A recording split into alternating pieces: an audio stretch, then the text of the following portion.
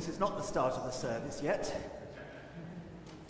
but we have a song halfway through the service which I think may be unfamiliar to many of you, so we're going to sing it through and ask you to join with us.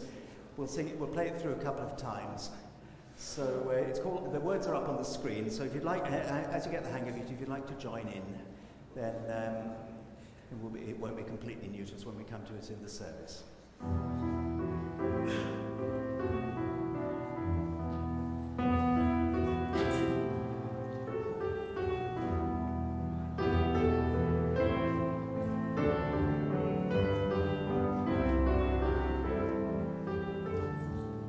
The verse. Longing for light, we wait in darkness. Longing for truth, we turn to you. Make us your own, your holy people, light for the world to see. And then there's a chorus which goes like this. Christ be our light, shine in our hearts, shine through the darkness. Christ be our light, shine in your church, gathered today. Let's sing the whole thing. Longing for light, we wait in darkness. Longing for truth, we turn to you. Make us your own, your holy people, light for the world to see. Christ be our light, shine in our hearts, shine through the darkness. Christ be our light, shine in your church, gathered today. Thank you.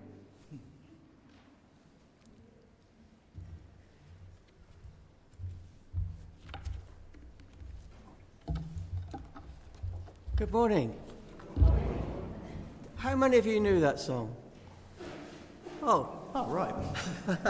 a goodly number. More than we thought. To say all the Methodists know it, so we're catching up here. Anyway, good morning. Nice to see you all. Welcome to our worship this morning. And if you're online, looking at this now or later on, you're most welcome to join us as well. I've not been aware of any notices. Peter's shaking his head furiously at me. So we're notice-free today. Isn't that lovely? Just going to suggest now that we have a few moments of quiet. We've come to meet with the living God. There are things from the week that press in on us, the week that's past and the week to come. And we just want to let all those things go and focus our thoughts just on the living God.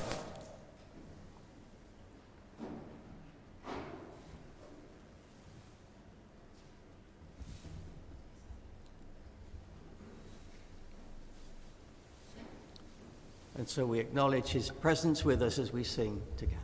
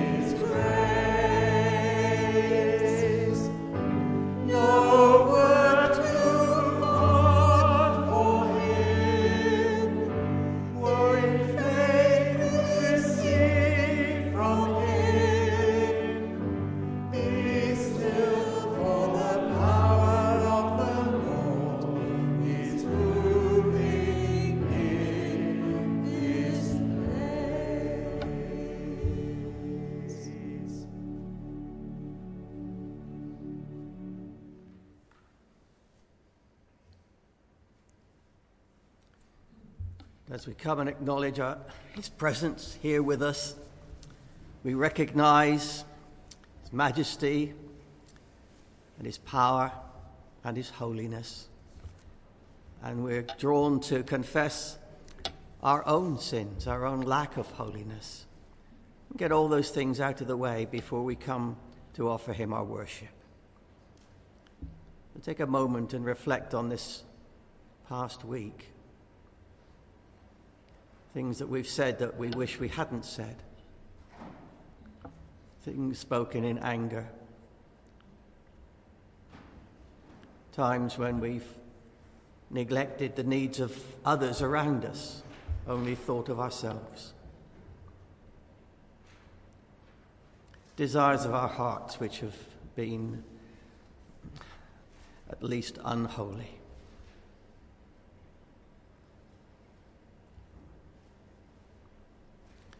And we gather all those things as we come to confess now. And we say together, God our Father, we come to you in sorrow for our sins, for turning away from you and ignoring your will for our lives. Father, forgive us for behaving just as we wish, without thinking of you. Father, forgive us for failing you by what we do and think and say. Father, forgive us for letting ourselves be drawn away from you by temptations in the world about us.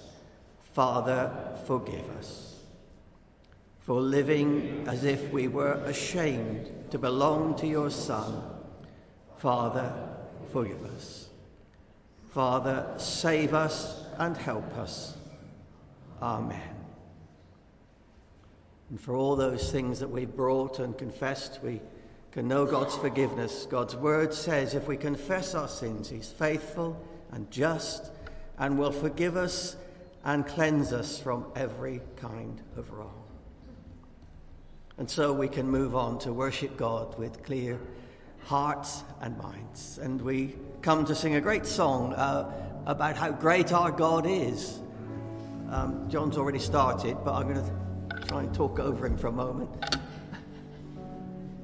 If we were singing in the old days, we would have immortal, invisible, God only wise. And this is, in a sense, a modern equivalent. It says, our God is so great.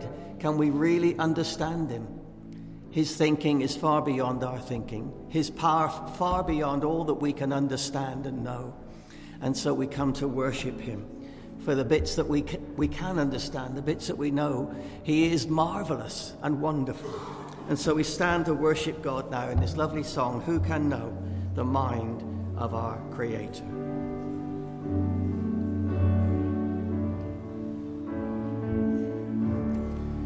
Who can know the mind of our Creator?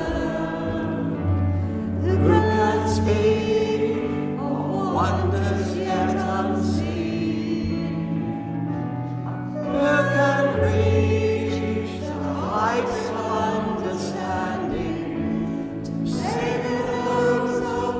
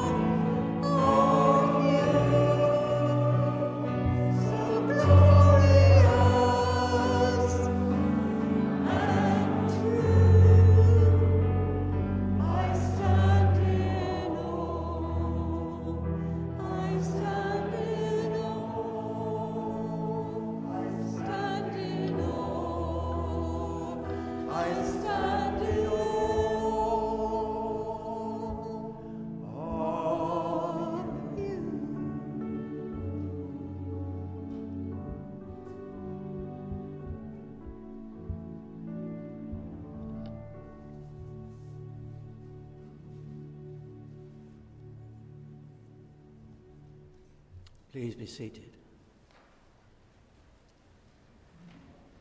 I should just say that if you're a young person, or if you feel young, or you think you're young, there's some craft work at the back with Rachel that you can join in with during the service. I think anybody over 60 who goes is pushing it a little bit, but the rest of you. And we'll be looking at the end of the service at what those youngsters have done. I was here a few weeks ago, and we were commissioning and praying for Susie and Martin as they went off to Kenya. And lo and behold, they are back, and they're going to come and share their experiences in Kenya and what God has done there with us. Thank you. Good morning, you lovely people. Hi there. We want to first of all say thank you for your prayers and your love in sending us out and sustaining and being a part of what we were doing out in Kenya. And we asked you to pray for travel and health and the presence of the Holy Spirit. We had no mishaps in our travelling, and all the pastors turned up as we hoped, which was really lovely. And our health was good, and the health of the pastors was good. And sure, the Holy Spirit was there with us. He is so faithful. So thank you for your part in that. But we also had several sadnesses while we were away. We already knew that Bishop Gatonga, who's been hosting us in his properties for a few years now, he died very suddenly in August. And we were honoured to be told the process of his dying and the peace of God that was on him, despite the fact that he had a terrible cancer, pancreatic cancer. So we're praising God for that. And 3 friends of ours, 2 Kenyan and 1 from Canada, Jennifer Cuthbertson's husband, Martin, died. And we were sorry to hear about them. One of them had been in our seminars over the years called Wambua, and he died while we were there. And the other one was Benjamin, who'd been a night watchman with Martin years before, and they'd had many conversations and prayer times together. So there was sadness mixed with the joy. But thank you for your prayers. They play a part in enabling us to do what we do. Thank you so much. And, well, our work out there has changed a bit. Since we married, we've really been doing Bible training seminars, but in the past year, it has switched much more to training leaders. So we spent time with the up-and-coming leaders in RTU, the Unreached in Kenya, who have a big job that they're going to be taking on when they do finally take full responsibility. There have been over 1,000 churches planted in the most remote parts of Kenya. And one of the big needs is to help the churches learn that God can provide for them. Because there's quite a famine going on at the moment, so it's a real definite need for them to know how God can provide. And we've seen that, both in terms of what God has been doing through these main leaders, that they have been starting up different projects, more projects since we were out last time, and God is blessing those. And then with another pastor, he suddenly got a phone call to say that a friend from another part of Kenya had just felt God prompting him to provide a whole load of maize for his church in the middle of the famine. And so they could see firsthand, as they came together, yes, God is at work among us. And the same followed the next week when we met with a bigger group of leaders from all over the country, and each of them was sharing how God had been providing out in those areas. But perhaps even more than that, that these pastors have been continuing to reach out to the unreached in their own tribes. But there are some other tribes within Kenya that they haven't gone to because there's been a sense, well, can we go to them? Because how do we know God's going to provide? Can we trust for that? And yet, during our time with them, they were really stirred up to believe, yes, we can go to the remaining unreached people, and God will help us. He will be with us. He will provide. And the leader said to us, it felt to him like RTU was being reborn. So God was definitely at work through your prayers for us out there. So thank you so much. Thank you. Okay. Thank you.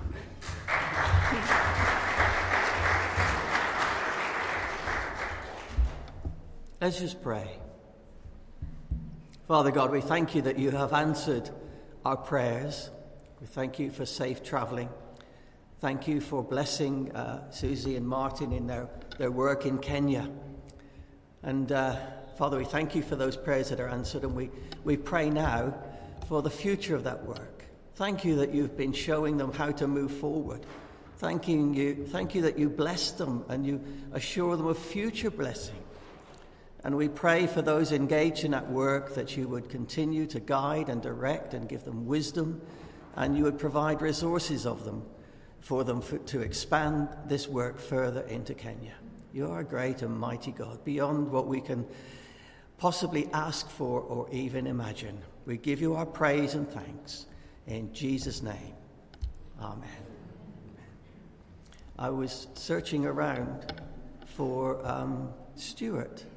And he was there at the back. Stuart's going to read God's word, and then Debbie's going to preach.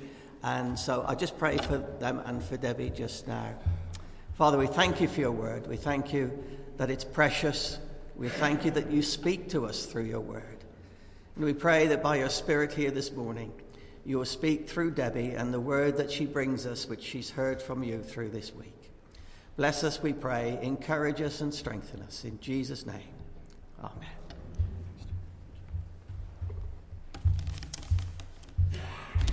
Today's reading is taken from Zephaniah, chapter 3, verses 9 to 17, which is on page 946 of the Church Bibles. Restoration of Israel's remnant. Then I will purify the lips of all the peoples, that all of them may call on the name of the Lord and serve him shoulder to shoulder. From beyond the rivers of Cush, my worshippers, my scattered people, will bring me offerings. On that day you, Jerusalem, will not be put to shame for all the wrongs you have done to me, because I will remove from you your arrogant boasters. Never again will you be haughty on my holy hill. But I will leave within you the meek and humble. The remnant of Israel will trust in the name of the Lord. They will do no wrong. They will tell no lies. A deceitful tongue will not be found in their mouths. They will eat and lie down, and no one will make them afraid. Sing, daughter Zion. Shout aloud, Israel. Be glad and rejoice with all your heart, daughter Jerusalem. The Lord has taken away your punishment.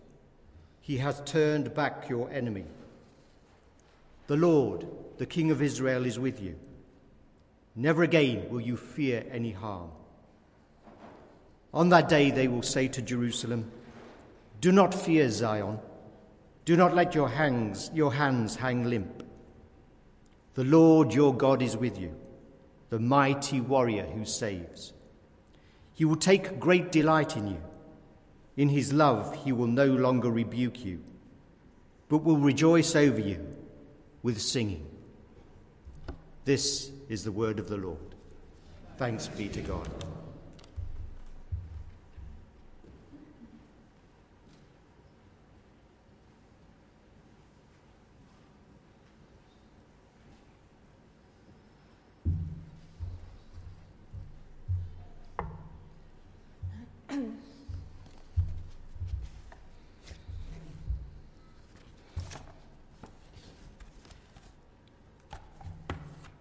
Good morning, everyone.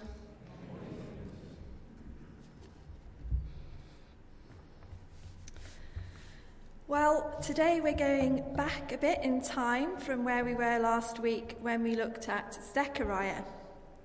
Zephaniah was around before the Babylonian exile at around 640 to 670 BC. So he was prophesying about 100 years or so before Zechariah. And as I began to look at the book as a whole, I was struck by the similarity of the themes with those that Peter drew out for us last week. So I too could preach on the themes of rebellion, repentance and restoration. And these are definitely going to feature in what I have to say this morning. And I guess it only goes to show that God absolutely doesn't change in his love and his faithfulness to us, and that we as people don't change much either in our propensity to go our own way and ignore the plans and the purposes that God has for us. So this chapter, which Stuart has just read so well for us, contains one of my absolute favourite verses of Scripture. It's there for us in verse 17. And in the version we had on the screen, it says this: "He will take great delight in you. He will quiet you with his love. He will rejoice over you with singing." The God of the universe sings symphonies of delight over me and over you. Isn't that just such a beautiful and intimate portrayal of God's love for you? And the other amazing thing about this truth is that it isn't based on anything we've done or will ever do. It is simply that God loves us for who we are. He created us, he loves us with an inextinguishable love, and he delights in us. And I felt really excited about preaching a whole talk on that theme. I thought I can get really into this, I can get really carried away. But, and we will come back to that later on, I promise. But then as I started to read into the passage and the book of Zephaniah more fully, I began to realise that actually, I think God is wanting to say something quite challenging to us this morning as well. I think God is wanting us to take a very honest look at our hearts. What we keep hidden beneath the surface that affects our attitudes and our motivations, that affects our relationship with God and with each other, and that affects our ability to flourish and to grow into all that God has for us as a church. Now, these are not obvious things, they are subtle, and they're often kept hidden beneath the surface, but they matter to God and they need dealing with. So, there is absolutely no doubt that God sings over us and he delights in us for who we are, just as Zephaniah tells us he does. But I think that in his great love for us, in his jealous love for us, as Peter talked about last week, God doesn't want us to stay as we are. He wants us to do some soul searching and look into the hidden places of our hearts to allow his love and grace to flow freely in those places too. And when his love and grace flows more freely in us, the great news is that those things can also flow more freely to the communities around us who are in desperate need of experiencing God's love and his transformation. Now, before I go any further, I need to acknowledge that I've been hugely helped in writing this talk by one book in particular, and that is this book. It's Phil Moore's book on the Minor Prophets. And one fact that I was very interested to discover as I read his chapters on Zephaniah is that his name is Hebrew for hidden by God. And Zephaniah's role as prophet was to expose what lay beneath the surface of Judah's apparent return to God.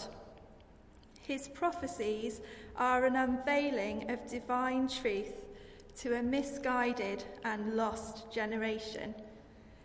Is this starting to sound like it might be a tiny little bit relevant to us today? And like his name suggests, if we want to understand Zephaniah's words and their meaning for us today, we have to be prepared to delve a bit deeper, to look beneath the surface and to be really honest before God and with each other. So without more ado, let's dive in and look at some of the context of this passage.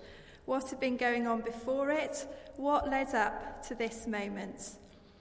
Well, King Hezekiah, who you may have heard of, his godly response to the words of Micah, Joel and Isaiah resulted in the Lord delivering Judah from the Assyrian invasion army in BC 701, so in the century before this book is written. However, Hezekiah was succeeded by a couple of completely godless kings who led their people in pagan worship, sacrificed their own children, embraced black magic, executed Isaiah and any who opposed them, and set Judah firmly once again on the path to destruction. And so Judah continued in its fatal turning away from God for over 50 years. That is, until the reign of King Josiah, who at age 16 was converted to the Lord. Josiah then attempted to lead his nation back to God. He did all the right things. He read the law of Moses to his people. He led them in prayer and demanded they rid the land of all pagan idols. Josiah was a man of God, and on the surface it all looked really good. It looked like Judah had undergone a revival, but beneath the surface it was a very different story. Enter Zephaniah. He came along to reveal what Judah was attempting to keep hidden from their king and from God.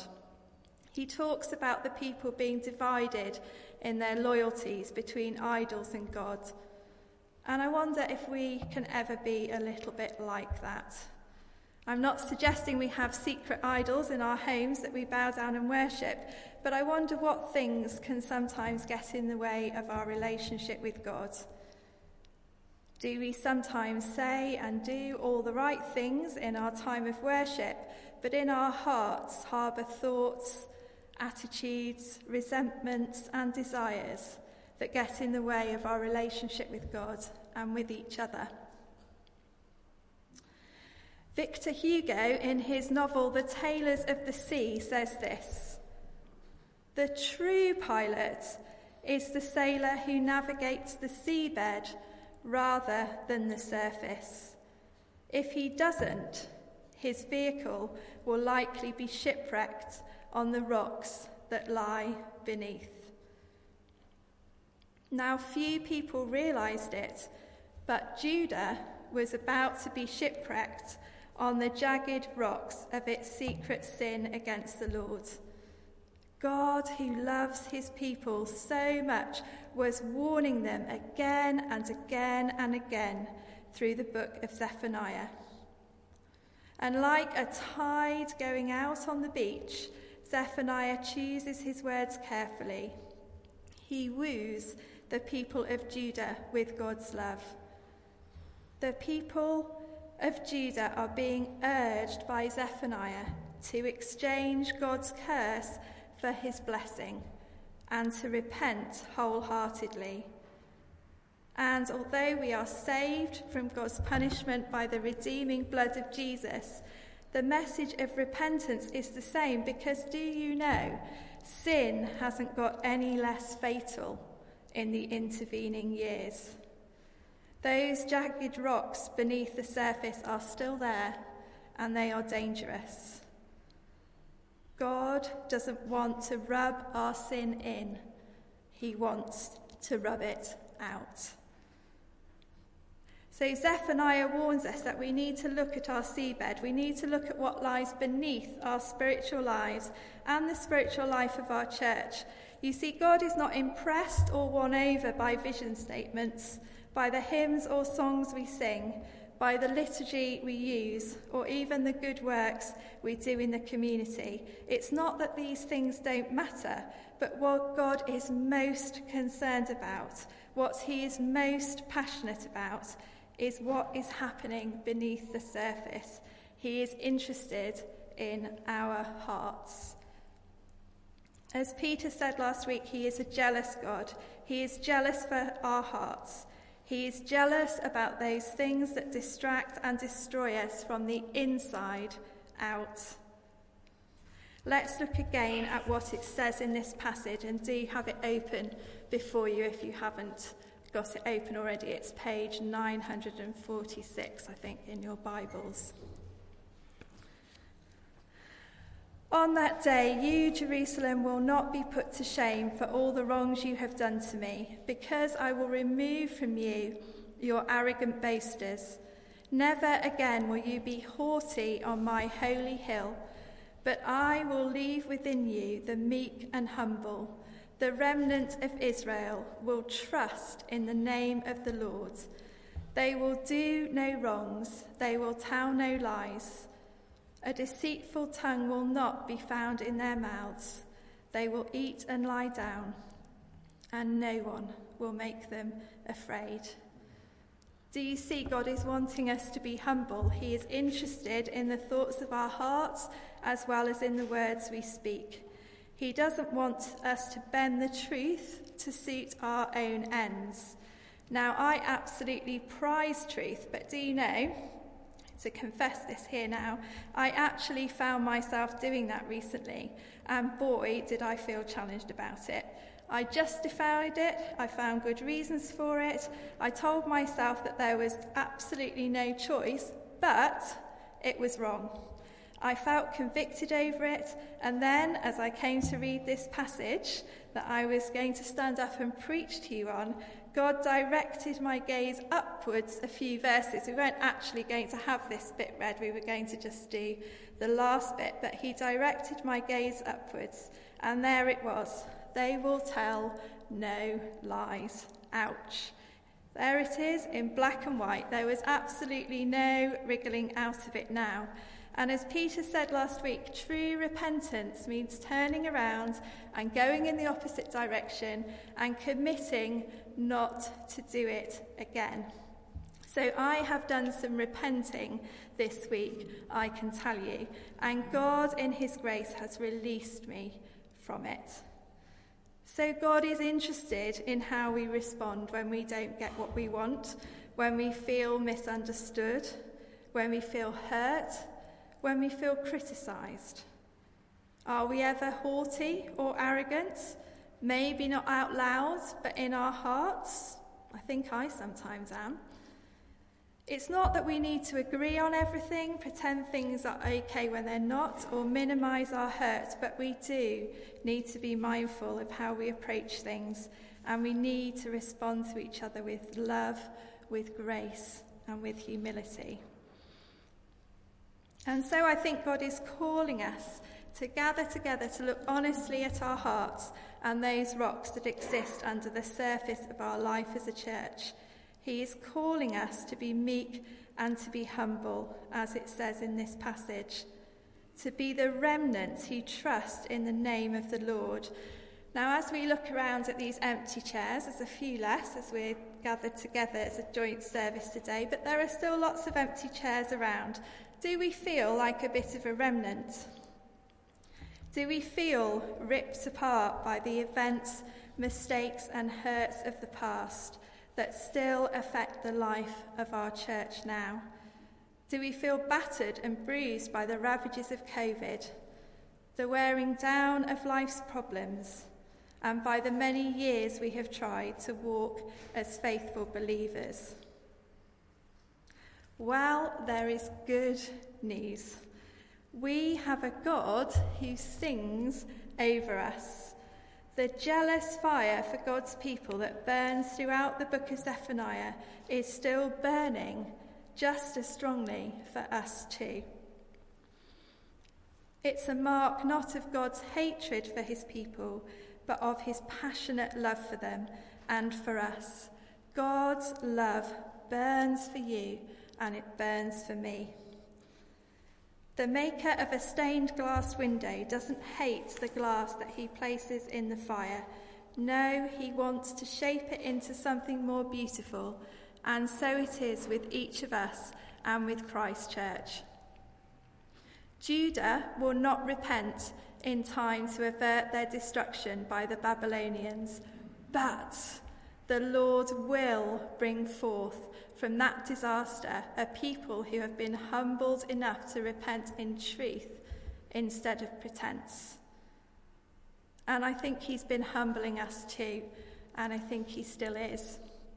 You see, the hard truth was that the Moabites, the Ammonites, the Egyptians, and the Assyrians all rejected the Lord because his own people rejected him first.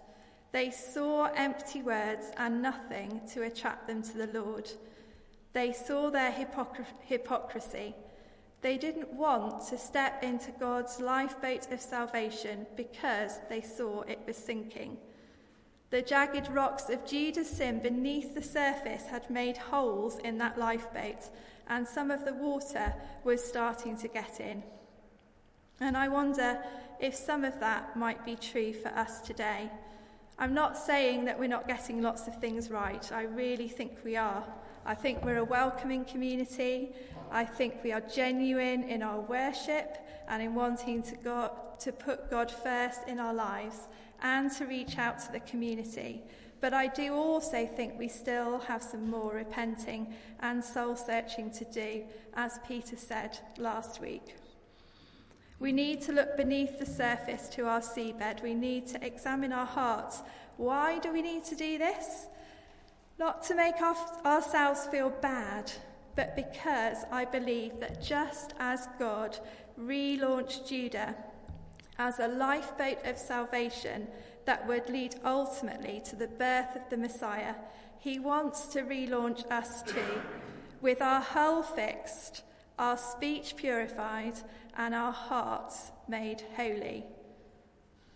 You may be a remnant, but do not let your hands hang limp, God says in this passage. Do not be discouraged. Do not fear. The Lord, the King of Israel, is with you.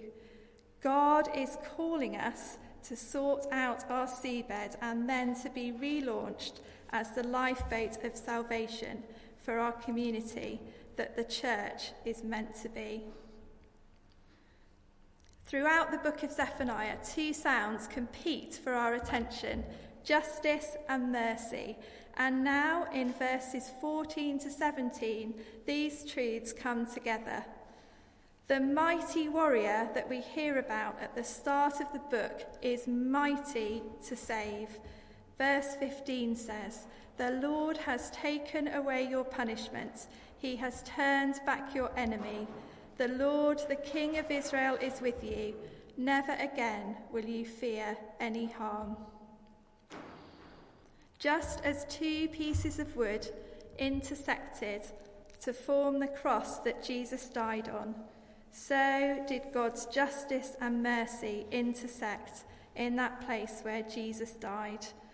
God's justice was completely satisfied by his mercy that was poured out freely in the death of Jesus Christ.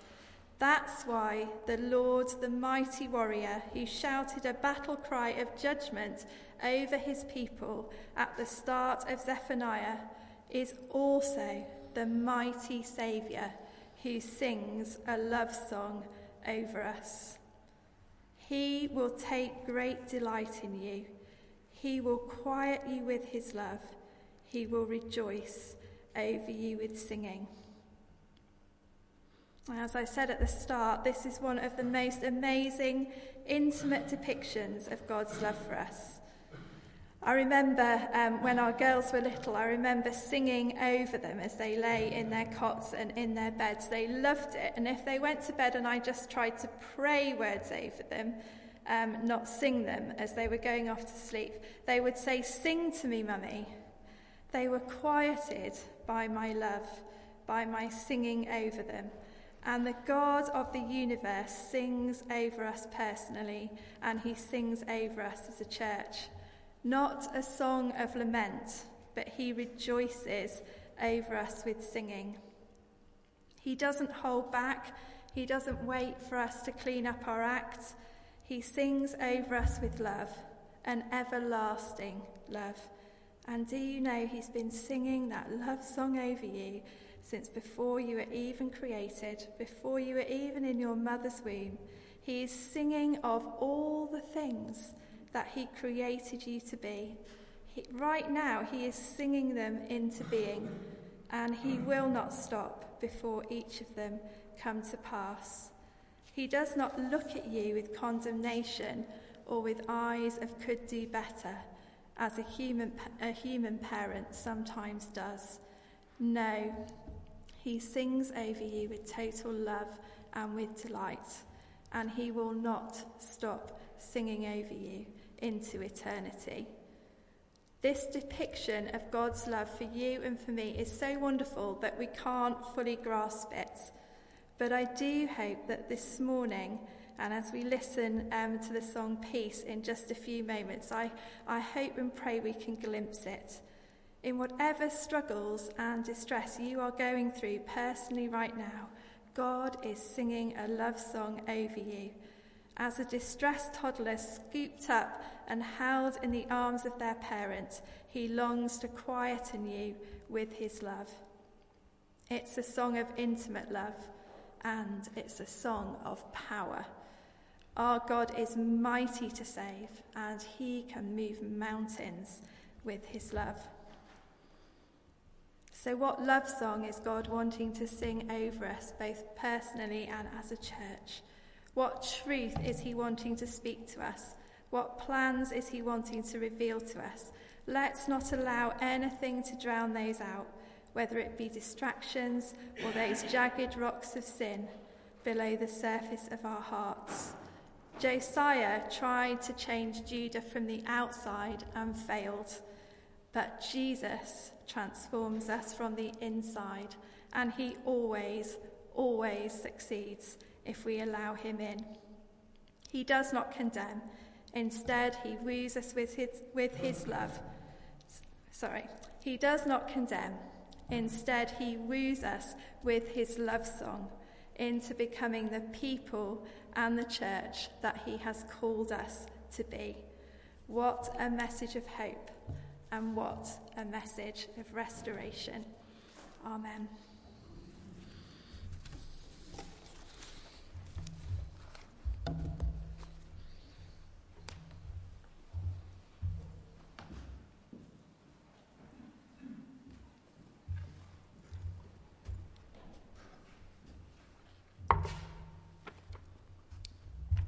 Thank you, Debbie. You've certainly given us plenty to think about, many challenges this morning. And Debbie suggested that we might quietly sit and reflect while we have this song called Peace, which will be on the screen.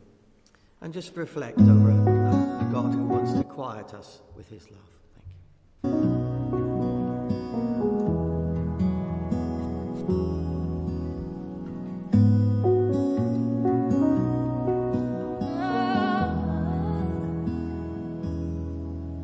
When my mind is like a battlefield and my heart is overcome by fear, and hope seems like a ship that's lost at sea, my enemies on every side, and I'm tempted to run and hide. Your gentle whisper reaches out to me.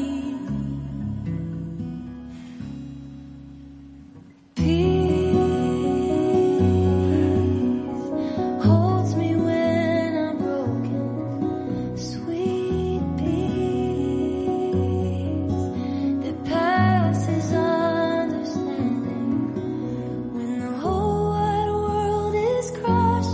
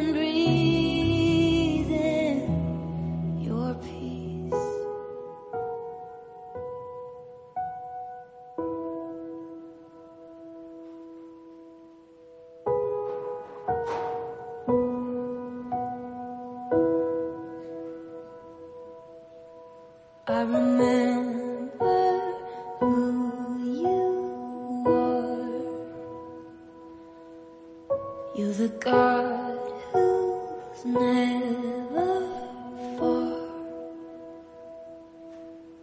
So I will not be afraid.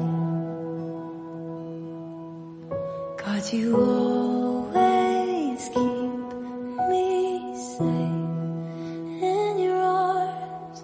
I remember who you are. You're the God who's never far. So I will not be afraid. Because you always keep me safe. You give me peace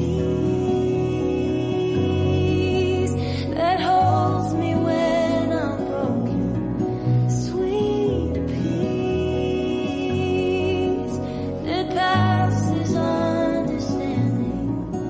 When the whole wide world is crashing down, I fall to my knees and breathe in.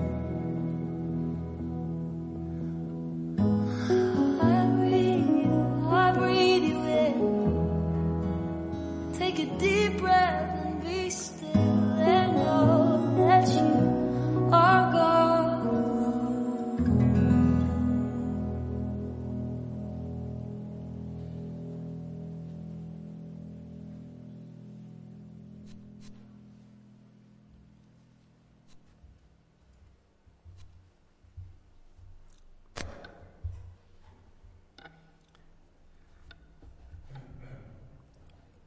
And Debbie picked up from the passage about God is mighty warrior who saves.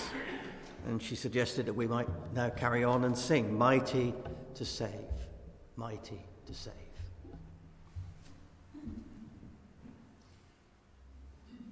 Shall we stand?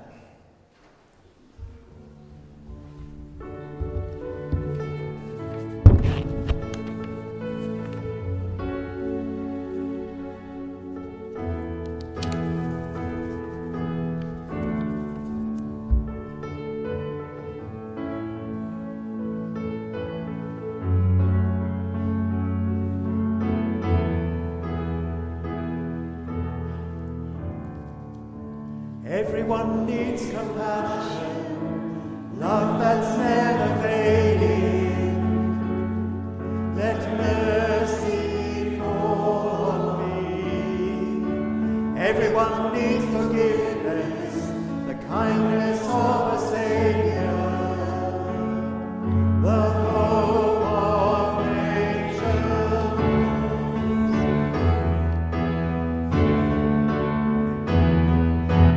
Savior, He can move the mountains.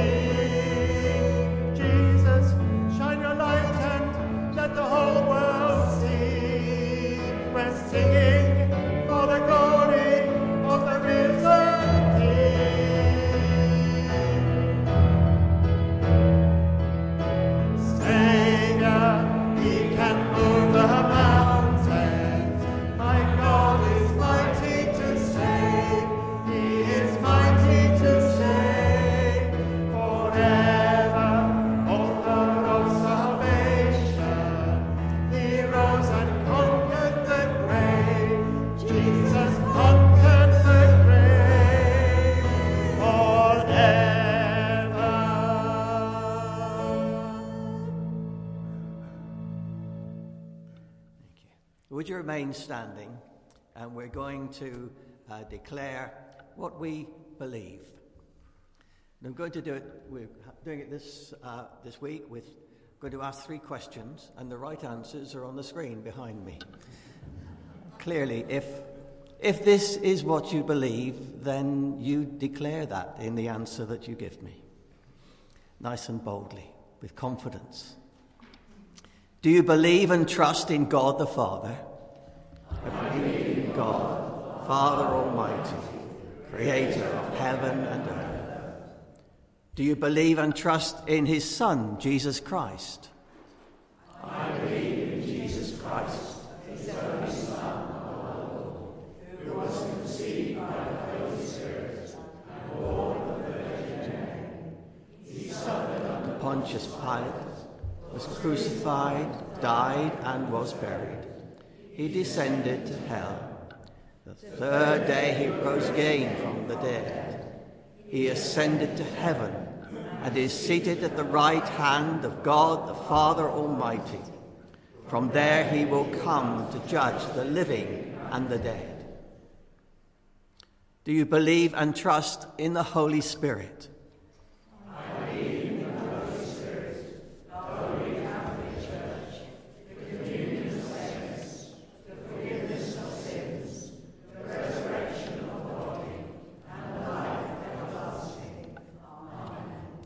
Amen. 3 out of 3. Well done. Please be seated. Please be seated. Now Malcolm and Hilary are going to come and lead us in our prayers of intercession. Thank you.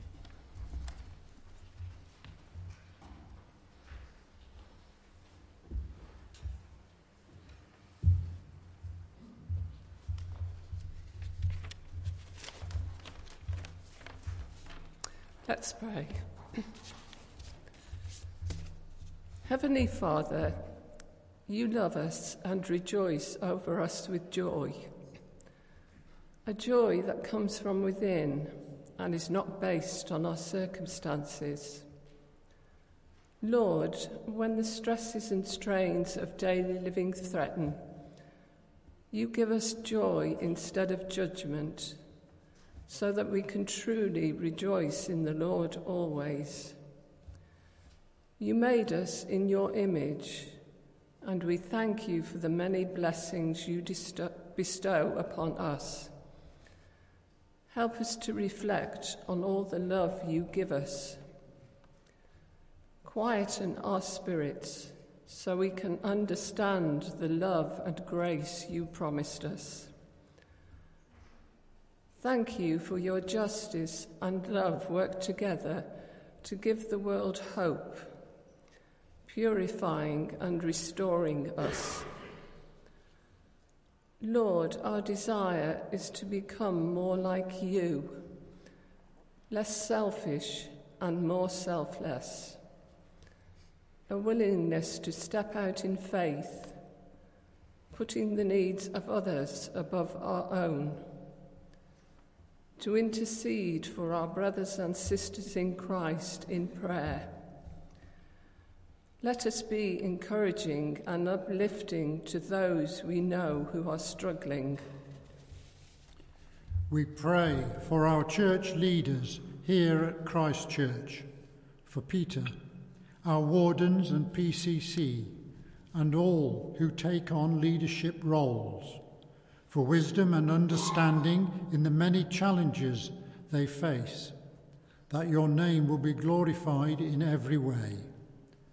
We pray for the lost, the hurting, the lonely, sick and bereaved.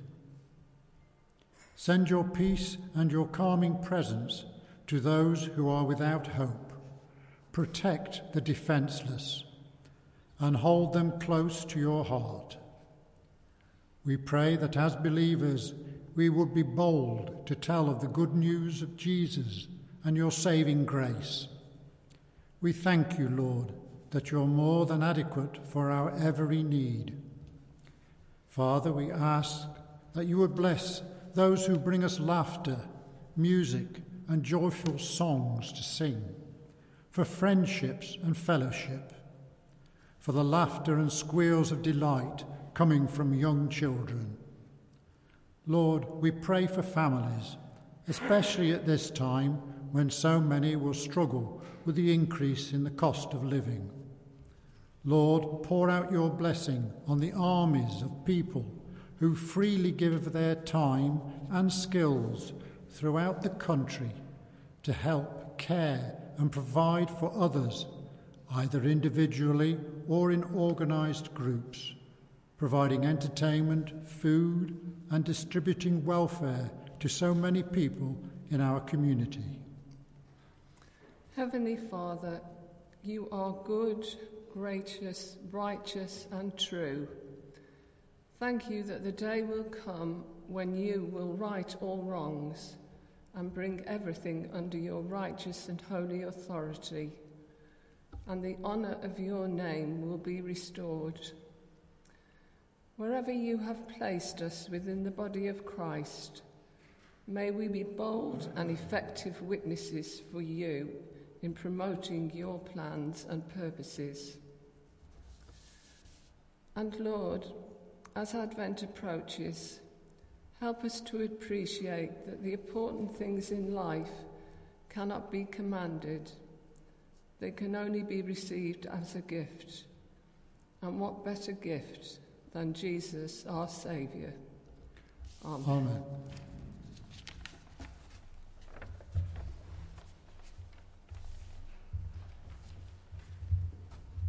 Thank you very much, Malcolm and Hilly. Our next song continues this theme of intercession.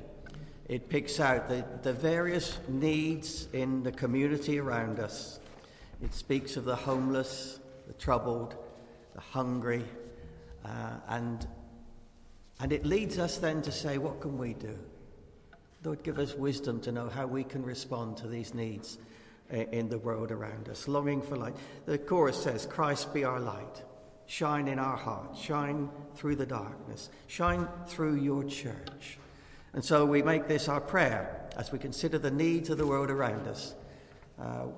Lord, show us what we can do and how we can help. We stand to sing.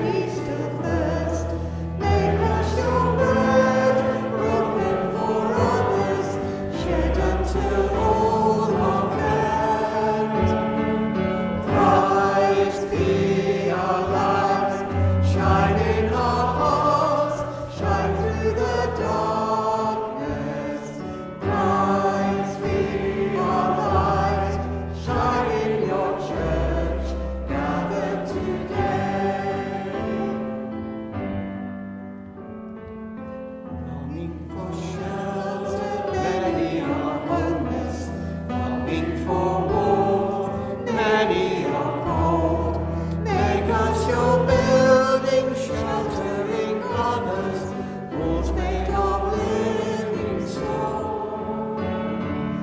Christ be our light, shine in our hearts, shine in the darkness.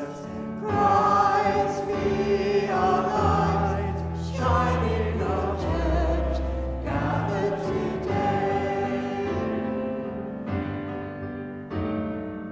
Many the gifts, many the people, many the hearts that yet to belong.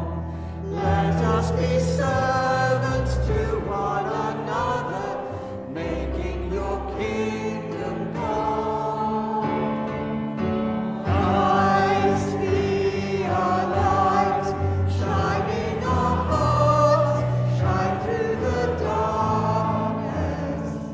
Christ be our light, shine in your church, gathered today.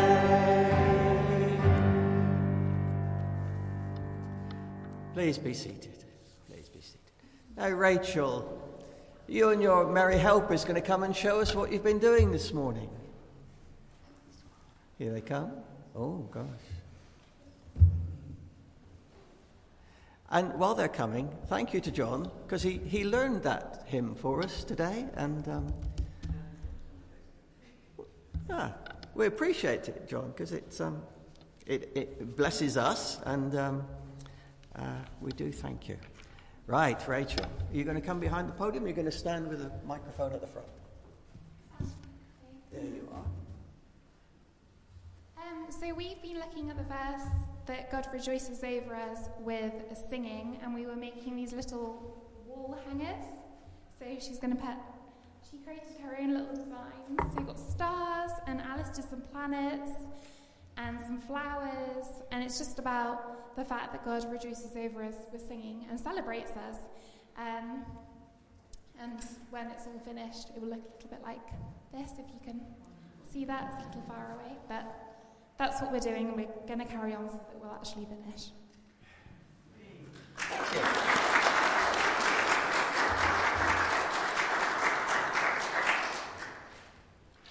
That's okay. Thank you. There's a lot of microphones that way. No. Now we're moving towards communion, and I would ask you please to stand as we share the peace together. And as we've been saying for these past few weeks, there are those who feel very vulnerable still, and if you don't want people to come up and shake your hand and hug you, then just stay seated, and we will all respect that. And it's just a reminder that what we're doing is sharing the peace. We catch up on news after coffee, all right? I've seen people having long discussions around while we're sharing peace. Just invite God's blessing on each other. And so Christ is our peace. He has reconciled us to God in one body by the cross. We meet in his name and share his peace. The peace of the Lord be always with you. Let's share with one another the peace.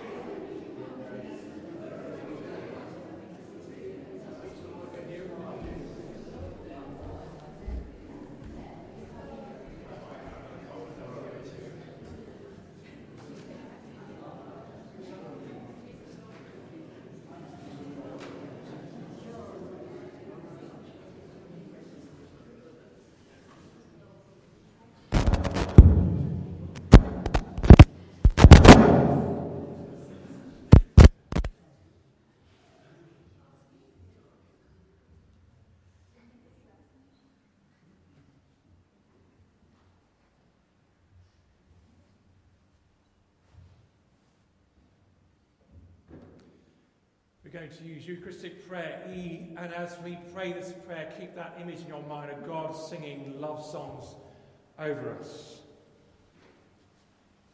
The Lord be with you. And also with you. Lift up your hearts. We give thanks to the Lord. Let us give thanks to the Lord our God. It is right to give thanks and praise. Father, you made the world and love your creation. You gave your Son, Jesus Christ, to be our Saviour. His dying and rising have set us free from sin and death.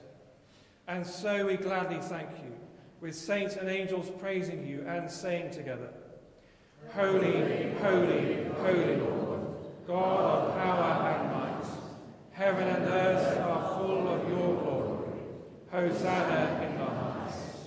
Blessed is he who comes in the name of the Lord. Hosanna in the highest.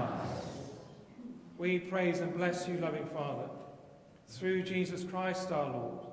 And as we obey his commands, send your Holy Spirit, that broken bread and wine outpoured may be for us the body and blood of your dear Son. On the night before he died, he had supper with his friends, and taking bread, he praised you. He broke the bread, gave it to them and said, Take and eat. This is my body which is given for you. Do this in remembrance of me. When supper was ended, he took the cup. Again he praised you. He gave it to them and said, Drink this, all of you.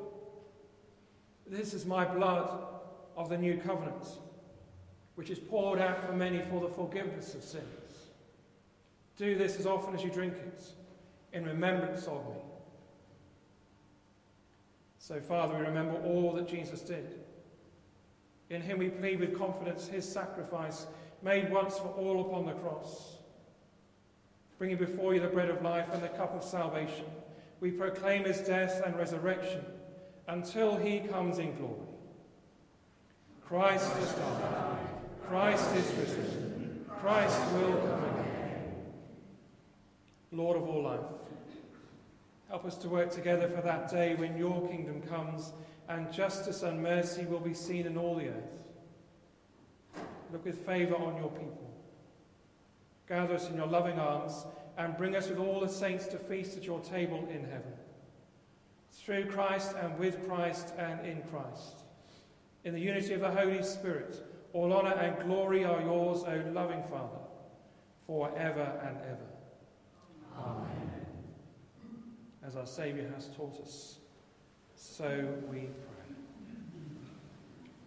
Our Father in heaven, hallowed be your name.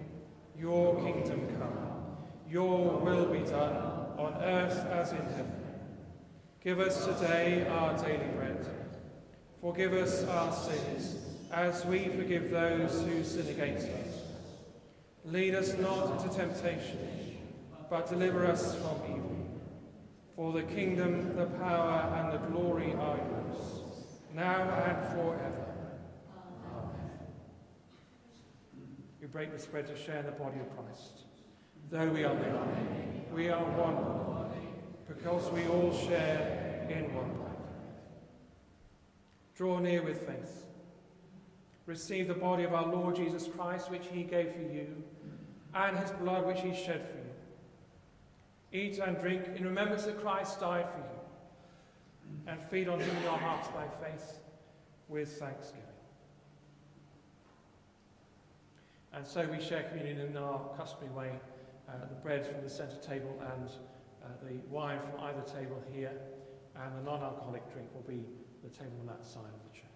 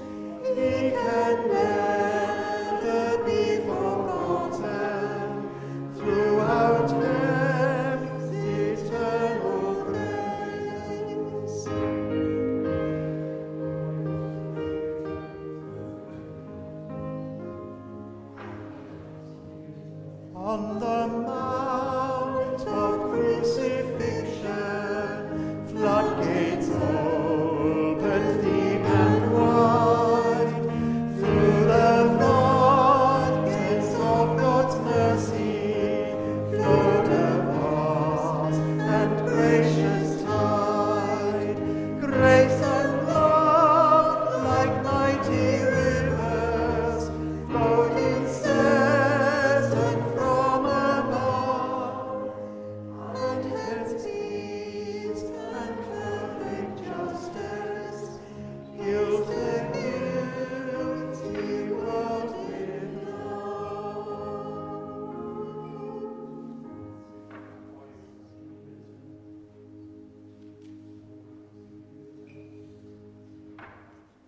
Scripture reminds us that God demonstrates his own love for us in this, that while we were still sinners, Christ died for us.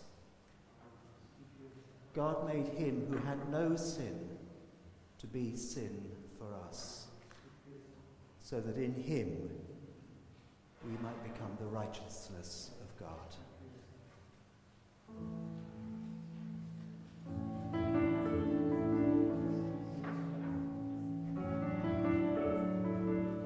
Come see the beauty of the Lord. Come see the beauty of his face. See the Lamb that once was slain. See on his palms is carved your name. How our pain has pierced his heart, and on our pride he bears our proud,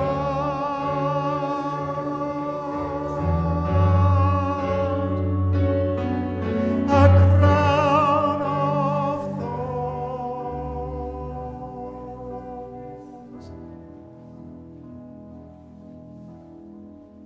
But only love flows from his heart, as silently he takes the blame. He has my name upon his lips. My condemnation falls on him. This love is marvelous to me. His sacrifice has set me free.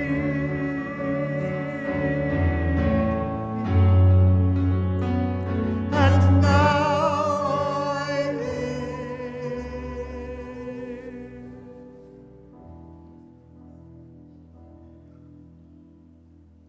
Come see the beauty of the Lord. Come see the beauty of the Lord. Come see the beauty of his face. Come see the beauty of his face. Come see the beauty of the Lord. Come see the beauty of his face.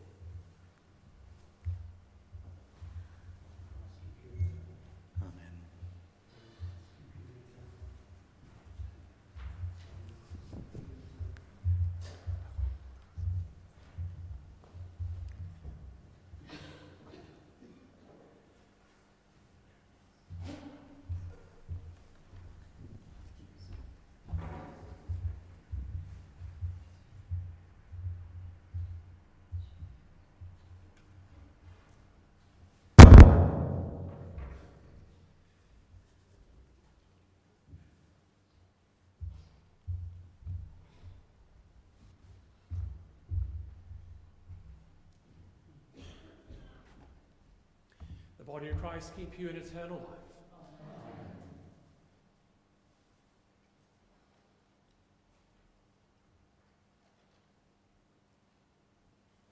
the blood of Christ keep you in eternal life. Amen.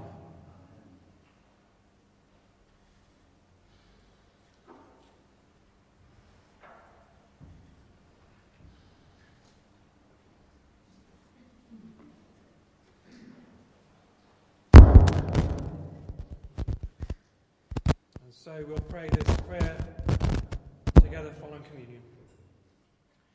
Almighty God, we thank you for feeding us with the body and blood of your Son, Jesus Christ. Through him we offer you our souls and bodies to be a living sacrifice. Send us out in the power of your Spirit to live and work to your praise and glory. And let's pray for those who can't be with us here in church. Father, we lift those who can't be with us physically here this morning. We ask that you would be with them by your Spirit, that you would touch them, that you would bring them your healing, bring them your comforts. And may they know you singing over them songs of love, songs of delight. In Jesus' name.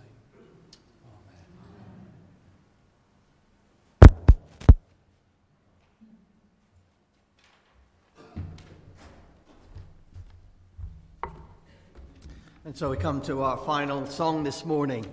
Let's try and choose a song that will send us out into the big world out there for the coming week in good heart. And this lovely song reminds us that whatever the week brings, there's the throne of God above. And whatever happens to us, our name is written on his hands, our name is written in his heart.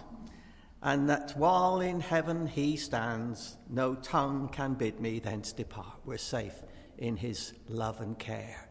Isn't that a nice thought to take into the coming week? Yep. To encourage us for whatever the week holds. So let's stand and sing together before the throne of God above.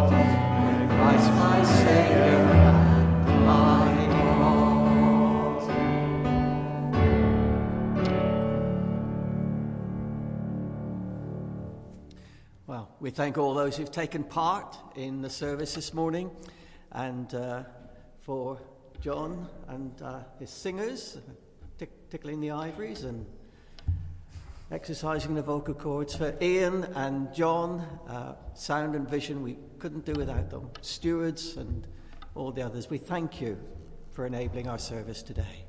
And it just remains, remind you, there's John and Maggie as well, and they've made gallons of coffee. So please stay and drink the coffee. And what? I said everybody who took part in the service. I think that was... Sorry, Debbie. Yeah. Thank you, Debbie, for your word this morning. So do stay for coffee and enjoy some fellowship together. But now let's invite God's blessing on each other for the coming week as we share the words of the grace together. The grace of our Lord Jesus Christ, and the love of God, and the fellowship of the Holy Spirit be with us all evermore. Amen.